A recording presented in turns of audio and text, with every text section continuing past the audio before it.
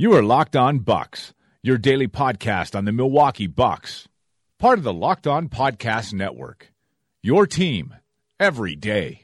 Backs him down. Giannis into the lane. Giannis spinning. Fading shot. Up. Good for Giannis at the buzzer. Win it.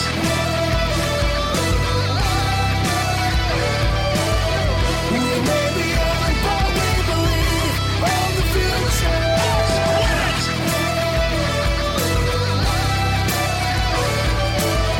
We may be young, but we believe on the future.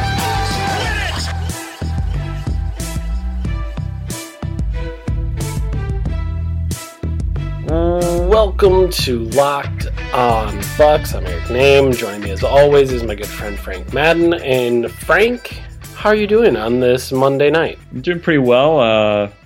You're getting into some of the Olympic spirit, are you not? I feel like I've seen some Olympic tweets from you. I've also, in the last 24 hours, started to get into some Olympic stuff. So diversifying my sports consumption a little bit here. And to be clear, by watching Olympics, I mean, I just cherry pick things where I know the U.S. is either going to win a gold medal or has a good chance to. And that's pretty much how I prioritize my time. Yeah, I think that's totally fair. I think I watched Chloe Kim tonight because she's awesome. 17-year-old snowboarder who won a gold medal. That's awesome. Red Gerard won the downhill slope style. Yeah, there you go. And I was fascinated by that because apparently his entire family and friends likes to party. And when he got done and they were draping him in American flags, I kept seeing silver cans around of some sort of liquid, and I was like, those have to be beers. I don't know what else you'd be having there. And later, a couple reporters found out that his entire family was up at 8 o'clock Snapchatting him shotgunning beers at 8 o'clock in South Korea, which is, man, good for you guys. Way to have a good time. So yeah, I throw it on in the background. I'll always be working on other stuff, but it'll be on the TV. So if there's something good, or if my Twitter feed informs me that something interesting is going on, I'll head over. But I don't know. It doesn't do it. This isn't handball. I have a deep love for handball during the Summer Olympics, but Winter Olympics, no. Yeah, I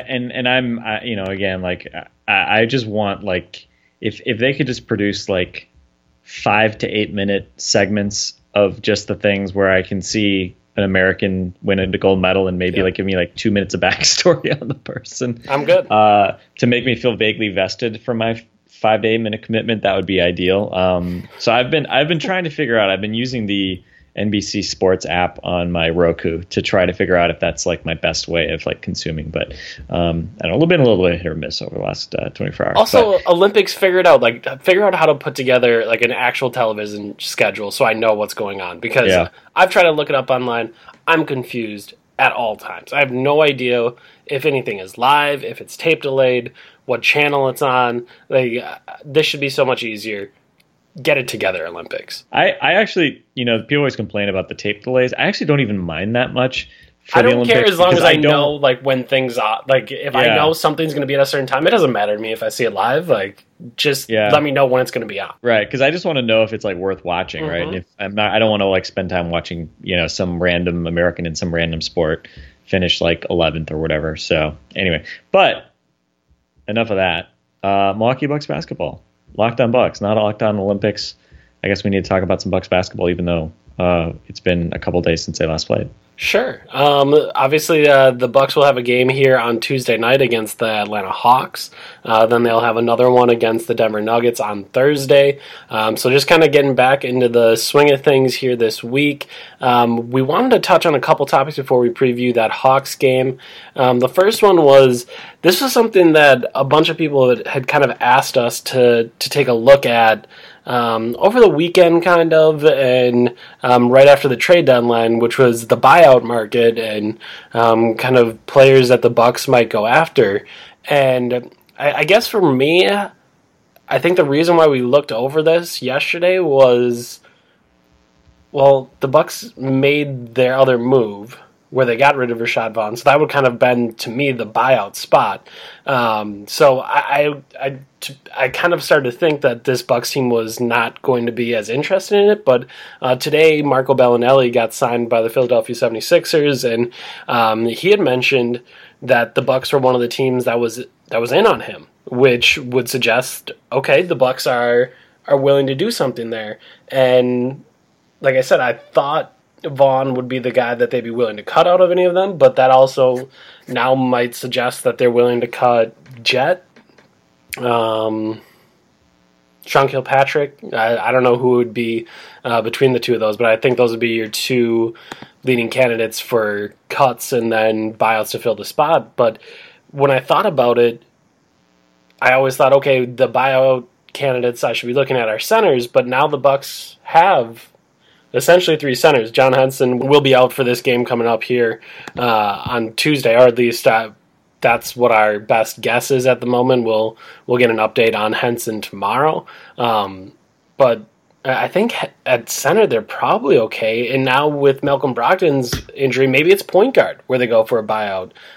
So I guess generally we should just talk about it and maybe try to hash out some potential candidates at guard. I think that's a little bit harder than it is in the center market, but we can kind of hash that out and maybe think about it. Are you even interested in that, Frank? I honestly wasn't thinking about it much, just because, as you said, it's, from the center perspective, that was the obvious position. And I think certainly the buyout market was a big reason why, many of us were kind of like, why bother giving even a conditional second round pick for Tyler Zeller, right?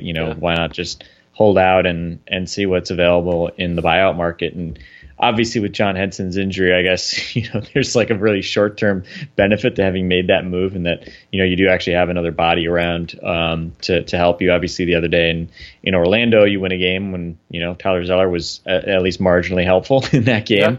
Yeah. And we'll see, against the Hawks, again, Zeller likely getting called into action here with Thon Maker, with Henson out. We'll see how long Henson is out. He's kind of been coming back and then getting kind of re-injured, so hopefully it's not a serious one, but hopefully it's also not one that lingers. But yeah, I mean, my mind had been thinking really about centers. I think in terms of guards, Bucs are in that weird spot because obviously Bledsoe is seemingly healthy again and playing better. But Dellavedova's been out. He's been tweeting out a bunch of videos of himself working out. Seems like he's on the comeback trail from his ankle injury. To add something there, after practice today, he was shooting around and not jumping at all. So moving gingerly and then just taking shots where he would keep his feet on the ground. So if you're curious where Matthew Dellavedova is, that should give you a general idea. Yeah, and I don't know how often Delly jumps in basketball games anyway, but, probably pretty important. Still probably a pretty important skill for any basketball player, even Delly and his Civil War or Revolutionary War musket of a shot. And obviously the bigger one, Malcolm Brogdon, still, when did Brogdon get hurt? Was that a couple weeks ago now? I guess it was in Minnesota. February 1st. Yeah. Okay. So 6 to 8 weeks would put you into mid to late March. So obviously we're still at least, I guess a month away from him potentially coming back if that timeline was correct. So it's a little bit of a tough spot because there is, I think if just Brogdon was hurt, maybe you wouldn't be as interested in looking for a potential buyout opportunity. Again, you've been able to see Sean Kilpatrick actually get some run and actually be somewhat productive of late. We've seen Jason Terry actually start to make some shots, which has been a nice change of pace, given that he, pretty much looked done early in the season. And again, I know Jason Terry always talks about playing another year. I don't know if he has another year in him at this point. But, again, he's 5 out of 8 from 3 in the last 2 games. And that's obviously a nice thing because that's pretty much all he does. That's what he has to do. And I think maybe part of the issue too is Sterling Brown and Tony Snell. I know we were going to talk about Tony Snell. Snell's been in a bit of a more prolonged slump, I guess, or it seems like it's been a while since that really hot start of his. But Tony Snell is, I think, 1 of 12 this month, and Sterling Brown is 1 out of 14. So the two of those guys each going into horrendous shooting slumps at the exact same time is not great. And especially from like that guard depth perspective, for it to happen when you're also missing all these other guys, it means that, you're pretty much getting just like Bledsoe and Jason Terry are the only guys who've been making shots from the guard position of late. I mean, that's obviously not a good place to be. So, I thought it made some sense to be connected to Bellinelli. I mean, Bellinelli's not great, but, he's a guy who can make jump shots. Again, career 38% 3-point shooter. I feel like I've seen him hurt the Bucks enough that, not that you want to ever judge a guy. That's the Doc Rivers corollary. Yeah, the Doc Rivers, the Herb Cole era Bucks corollary of like just get guys who killed the Bucks once. But yeah, I think if you're going to assign somebody, you'd want to get a shooter, and obviously Bellinelli does that. He's not a Revolutionary War musket shooter. But in terms of other guards, it's like, I'm not even going to talk about Derrick Rose. Give me a break. Obviously we didn't want Derrick Rose coming off an 18-point game season in New York, and then he goes in and just, is like just poison in Cleveland, and they're just awful with him. And he disappears yet again for a couple weeks. Apparently got married, didn't tell anybody, figuring out if he wanted to play basketball again. I don't know. Like, if you're still trying to make up reasons why Derrick Rose is a guy worth taking a shot on, just don't. Don't. Life's too short to be worrying about Derrick Rose.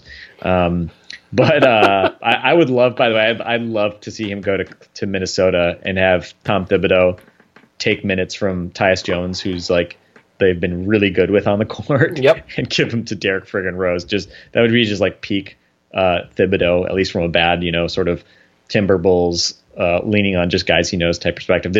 He's becoming the new Doc Rivers, I guess, with his love of former guys he's coached.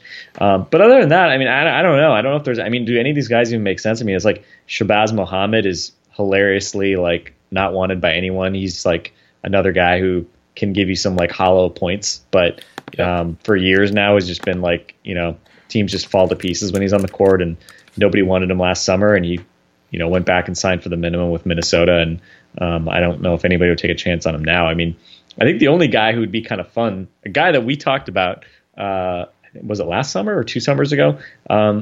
Vince Carter. I don't know how much Vince has left in the tank. But I think he's shooting like 37% from three. I've always loved Vince, right? He again, like, I don't think you could keep both Vince and Jet on the team, or you'd probably have like the oldest average age roster instantly in the league. Both of them are over 40. But if you say drop Jet and got Vince Carter, I think that would at least be a fair trade. But yeah, I don't know any other guards that kind of come to mind for you, because I think some of the bigs make me a little wistful that the Bucks didn't just go after a big, but guards like Tony Allen, no, he's done. I don't know. I just don't really see anybody else out there who's like, oh yeah, let's give that guy a shot. We got some interesting guys that I to be honest, whether it's Kilpatrick or even Xavier Munford, I wouldn't mind seeing at least some of these guys get like a shot at some marginal rotation minutes. Not saying that they're going to be any good, but part of me is just like, why bother? Yeah, the big one to me that stood out was Jameer Nelson before he got traded. Like, I thought, that's a good one. I thought Jameer Nelson was going to get bought out. I didn't think he was going to get moved to the Pistons, and like, I just thought that was kind of the guy. And I think I mentioned that to you like a week or so ago.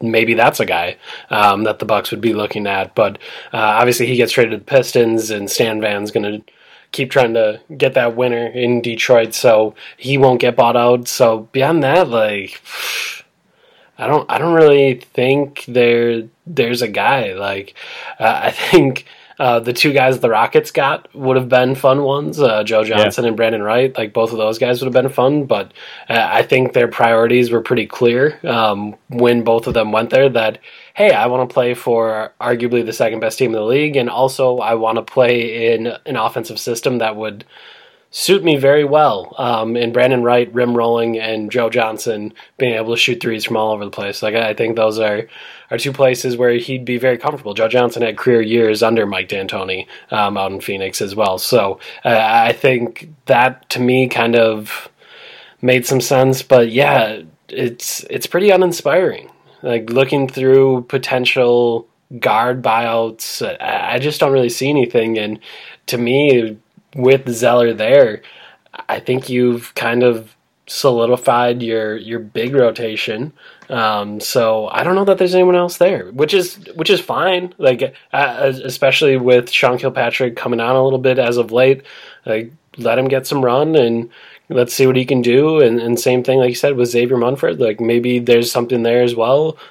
I'm more than comfortable with both of those guys over any of these buyout candidates. Yeah, I mean, I think like it's interesting with Houston, right? Because like Joe Johnson, like I mean, they've got a lot of like wings. I guess he might take some of like the PJ Tucker, Luc Mbah-a-Moute small ball 4 minutes, which I don't think really. And I was listening to Nate and Danny on the Dunk On last night, and they were kind of talking about, well, maybe he just lets them kind of not use those guys too much during the regular season, but like they weren't really advocating replacing those guys with Joe Johnson minutes in the playoffs, which kind of made some sense to me, right? I mean, although I think Joe Johnson had some moments in the playoffs last year, but this year his numbers are down a fair bit.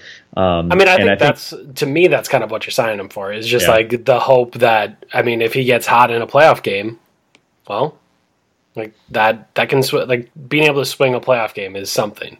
And Joe Johnson, I think, is a talented enough offensive player to do that. Whether or not he actually produces anything for you might be a different story, though.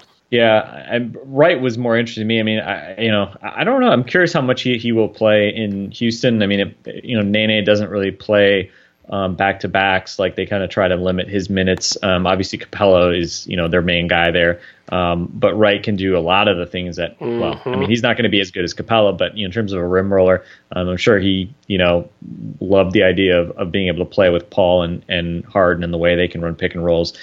He was the guy that kind of, I was thinking when I saw his name cross the waiver wire, I think, that would have been pretty cool to get him on the Bucks roster as like, a backup. And there's some other guys, who haven't been bought out yet, but who, are like maybe kind of interesting, or would have been interesting if not for the Zeller move. I mean, Maurice Spates, obviously, I mean, whatever, nothing special, but can knock down some threes, space the floor a little bit. Channing Frye is a guy that, I mean, I more than once I tried to figure out if there was, like, I dreamt of some way of dumping Delly's salary back in Cleveland's lap. When they were, having no point guards this year and thinking, maybe Channing Frye's expiring salary could be used coming back. And obviously Frye's, ability to space the floor would be really fun to throw out there with Giannis.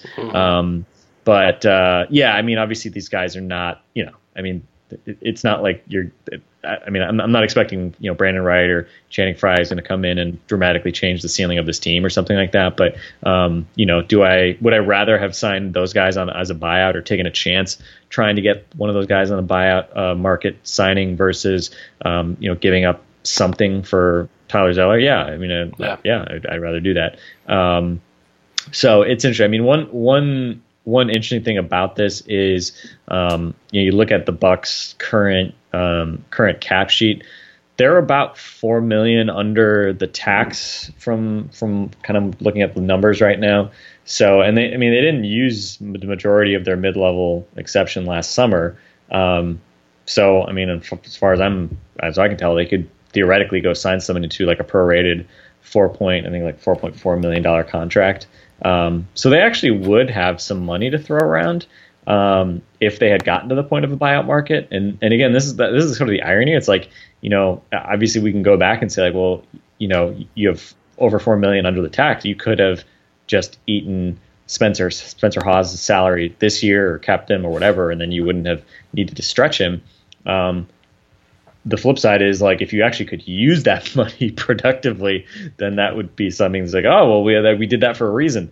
Well, right now it looks like the Bucks are just going to sit there and remain $4 million under the tax. And obviously that, if they had it to do over again, they'd want to go back and not do the stretching of Spencer Hawes. So yeah, I don't know. We'll see. I would say this, I'm not expecting them to sign anybody off of the buyout market, but again, you never know, right? I mean, some of these guys like Channing Frye has not been bought out. I don't know if he even is going to be bought out. I think, he used to play with Luke Walton, I think, in Arizona. So I don't know if that means he's more like to just sort of stick it out. LA is not a bad place to be, even if it's not a bad life.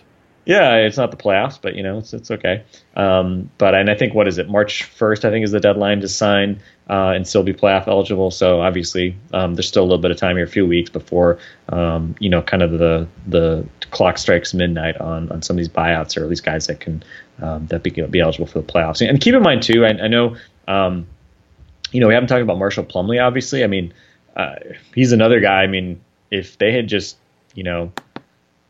said we'll convert Marshall Plumlee to a full-time deal and have him be our third big, I would have been totally fine with that as well, right? I mean, you'd have to release somebody to make room for him, but you're not giving up an asset for that, and that would have been fine with me as well. I think we'll see if we see him at all over the next few weeks. Obviously, when Henson is out, that gives him a chance to maybe get some time. But we'll see if he does make an appearance with Henson out. But he's been fine. He's a warm body. He's active. He's big. He gives effort, and oftentimes if you're a 7 foot whatever he is, 250-pound guy who is athletic, mobile, and actually tries hard, like, you don't really need to be particularly talented to be vaguely useful, at least in spot minutes. So I would say I don't expect a signing off the buyout market, but nothing would shock me, I guess, but it would probably have to be somebody who is pretty good that maybe you wouldn't expect to see hit the market.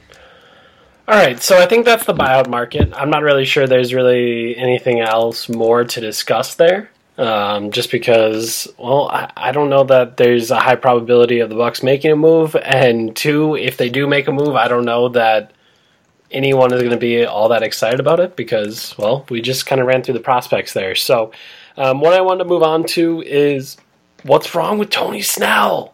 That maybe I shouldn't freak out like that, but essentially, for the last little while, Tony Snell's been in a little bit of a slump. He hasn't been quite right, and I think you can really notice that in some of these games.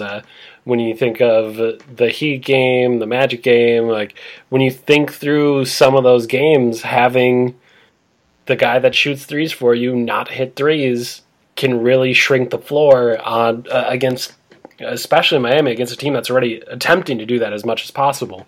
So I guess as we think through this, do you think there's any underlying reasons for potential struggles? Obviously, we've seen the roster have to go through a bunch of changes. There's been a ton of injuries. There's been trades. There's been people coming in and out of the rotation. There's just been kind of a lot when you think through all of this. So with Tony Snell, is there anything you're overly concerned about? Because, I mean, shooting slumps do happen. Those are real things for guys that, I mean, just about anyone. I don't know many NBA players, except the league's best shooters, that can avoid these type of slumps. So is there something that you're kind of thinking through here where you're just kind of terrified? You look at you look at February, 2.7 3-point attempts per game. He's shooting 18% from three, just 6 games, but still at the same time, you kind of look through what he's been doing this year, and I don't know, like that Tony Snell contract, you marked out the Bucks cap and kind of what it looks like, and I correct me if I'm wrong, I don't believe I saw him in the assets. Did I? No, I used to have basically sort of a column of what I called value contracts, and then I had a column of the not great Bob contracts. And based on what I did was I kind of shifted a little bit. I put Snell in what the column formerly known as not great Bob, but I renamed them to assets and neutral or negative asset. Well, I guess not really assets, but liabilities, but neutral or negative value contracts.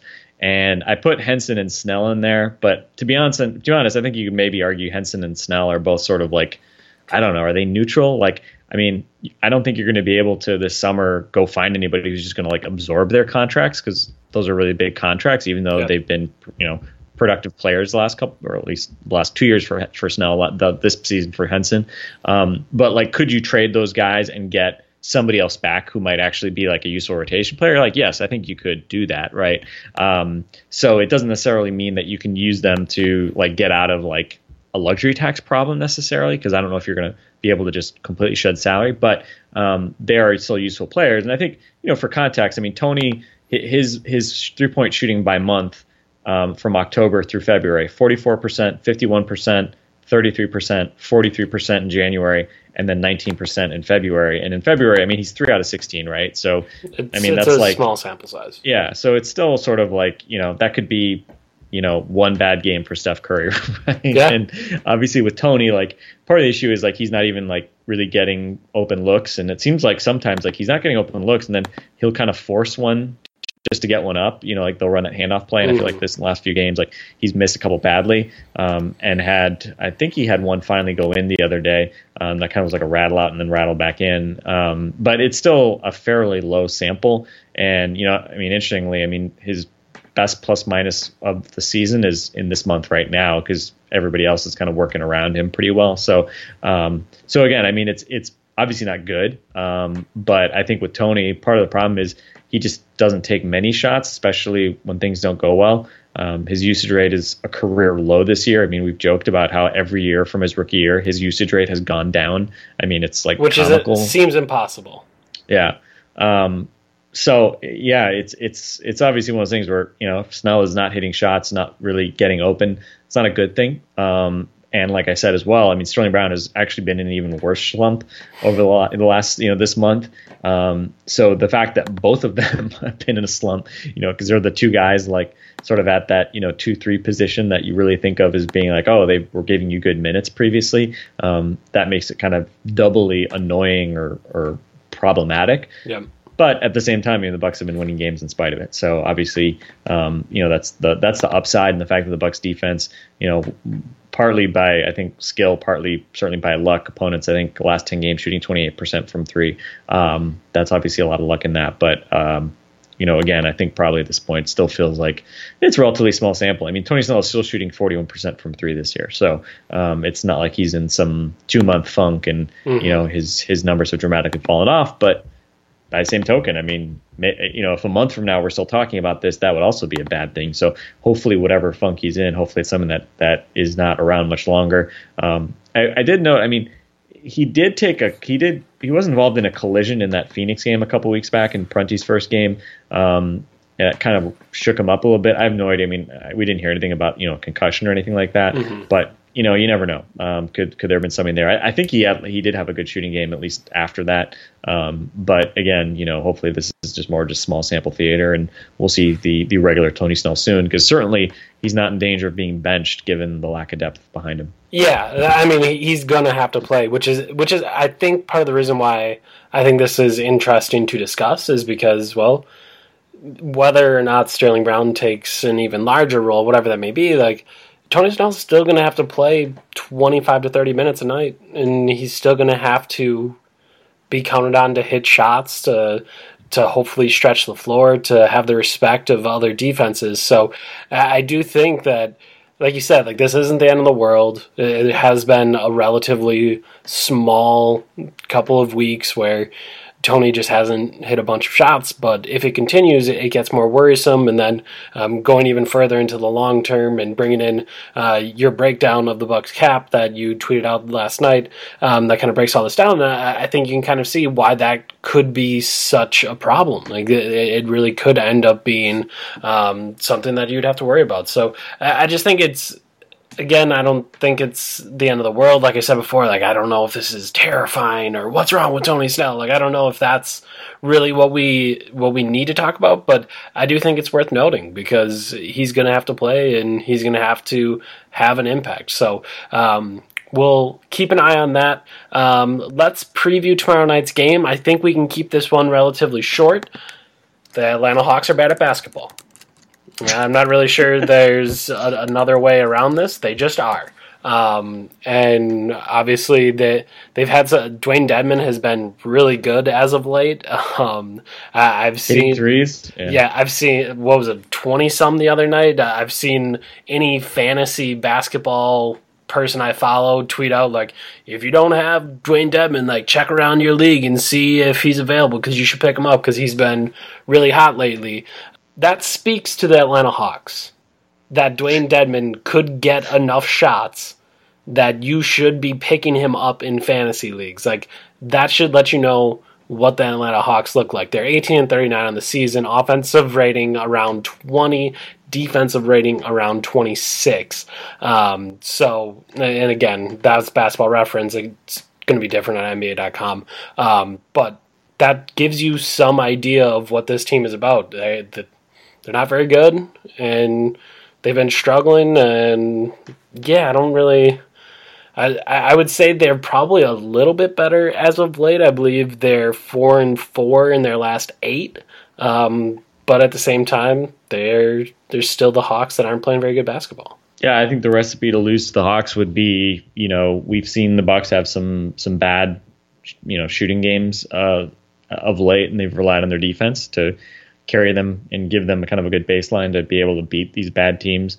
The Hawks are a team that is above average in terms of attempting, making, both makes and attempts of threes and 3-point percentage. So, they're a team that if they do get hot, if Dennis Schroeder has one of those nights, which we've seen him have against the Bucks, maybe that is the scenario where, the Hawks can figure out a way to beat you. So yeah, again, I mean, the Bucks are nowhere near good enough to take any of these games for granted. And obviously you hope that the consistency they've shown against bad teams of late, and I think, who was it today? Somebody tweeted at me and I retweeted it. Somebody, I think it was Mitch, tweeted out the Bucks record against the spread. I think he said it was 6-2 against bad teams, basically, and 0-2 against good teams. 0-2 in the games that they lost to the Timberwolves and Heat, and 6-2 in all their games. Yeah, it was Mitch Cervenka. Mitch, I hope I pronounced your name correctly. Thanks, Mitch, for pulling that out. So hopefully the Bucks can once again take care of business, not just beating teams, but not beating them a bit more handily than the bookmakers expected. And obviously, not that long ago, we look back on that first Atlanta game in Atlanta as being like, oh, remember that one time the Bucks took care of business and just had like a wire-to-wire easy win, and they just didn't have very many of those games. Yep. So obviously the Bucks have done this against this team before this year. And, this is an opportunity going into the All-Star break. That schedule is going to be tough coming out of the All-Star break, and you're right in the thick of that 4-5 race in the East. Time to rack up these wins, bank these wins against these bad teams. You got the Nuggets coming up on Thursday. That'll obviously be, in theory, a tougher game. So don't catch yourself, looking ahead or anything like that and blow it by losing to a bad Hawks team. I mean, that's 33-24. Like, that's not out of, I don't even want to say that's not out of the realm of possibilities. That is what I think you would say the Bucks should do. I would assume they're favored in both of these games, favored heavily against the Hawks. Like, that's what the Bucks should do. They should win both those games and be 33-24 at the break. And I think having that 9-game cushion over 500, like, I think that helps you out a little bit as you go into that stretch, which we've already talked about, where they come out of the break and they just head right into a batch of tough teams. And the only teams that aren't playoff teams or currently in the playoffs, I think, are the Pistons. And are the Pelicans outside looking in now? I'm trying to remember if they are or not. But either way, like, those are two teams that, yeah, the Pelicans are still at 8th. So they're still there. So Detroit's the only team in your first 1, 2, 3, 4, 5, 6, 7, 8 games after the All-Star break that are outside of the playoffs looking in right now. So you want to bank a number of these wins, and the Hawks are a very beatable team. One that you said that can be a little bit volatile since they do shoot threes, and they can end up hitting a bunch of those against you. So I think the Bucks have to do a little bit better job defensively than they did against the Magic. They didn't really seem to be in that one. Ultimately, the offense won out, but show up, take care of business, be 33-24 going into the All-Star break. That seems like a good plan for this week. So we'll see if the Bucks can actually execute that. Yeah, and I was just going to add, so it's been a while since we talked about the gravitational effect of the 500 mark. Hopefully we won't have to bring that back up after the All-Star break. And just to your point about being favored in these two games, 83% likelihood of Bucks win, according to 538 on Tuesday, 67% chance against the Nuggets. Man, that's... So they're minus 10 favorites on Tuesday, minus 4 favorites against the Nuggets. Multiply those two probabilities out. So the probability of a sweep of both games, about 55%. So again, nothing to be taken for granted, but obviously a really good opportunity to keep this momentum going. And I don't know. I mean, it'd be nice if we could sort of retire, never trust the Bucks. I'm not ready to do it yet. Nope, not doing that. I hope to not say that phrase again this week. Yes, that would be delightful. All right, that's going to be it for us for today. We'll talk to you after the Hawks game tomorrow night. For Frank, I'm Eric. This has been Locked On Bucks. We'll talk to you tomorrow.